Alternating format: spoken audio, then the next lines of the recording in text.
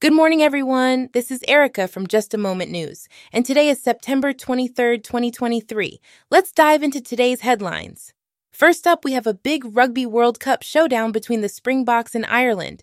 Both teams have been performing well in their respective pools, with Ireland leading in points. The winner of this game will secure their place in the quarterfinals.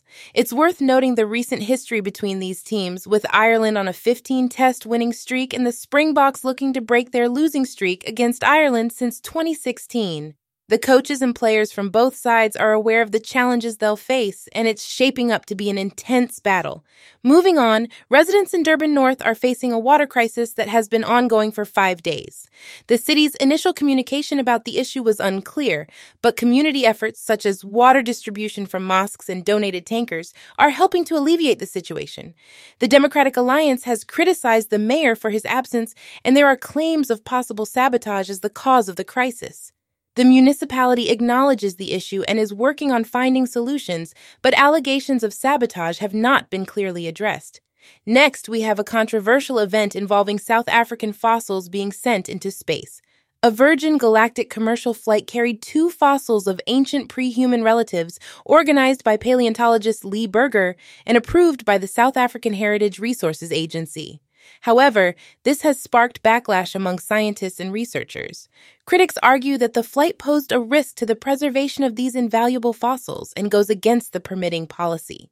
This event has led to calls for a review of permitting policies and discussions around the ethical considerations related to heritage and science.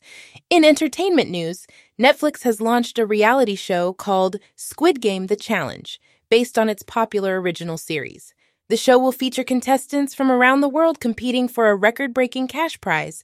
Inspired by the original series, the reality show aims to bring the fictional world of Squid Game into a real-world competition and social experiment, promising fans an unpredictable journey filled with tension and twists.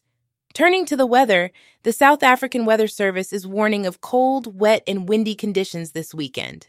A storm system is expected to develop, bringing severe weather including floods, thunderstorms, and strong winds to various regions of the country. Coastal areas may also experience high seas, while high-lying areas could see icy temperatures and light snowfall. A weather advisory is currently in place for the Western and Northern Cape.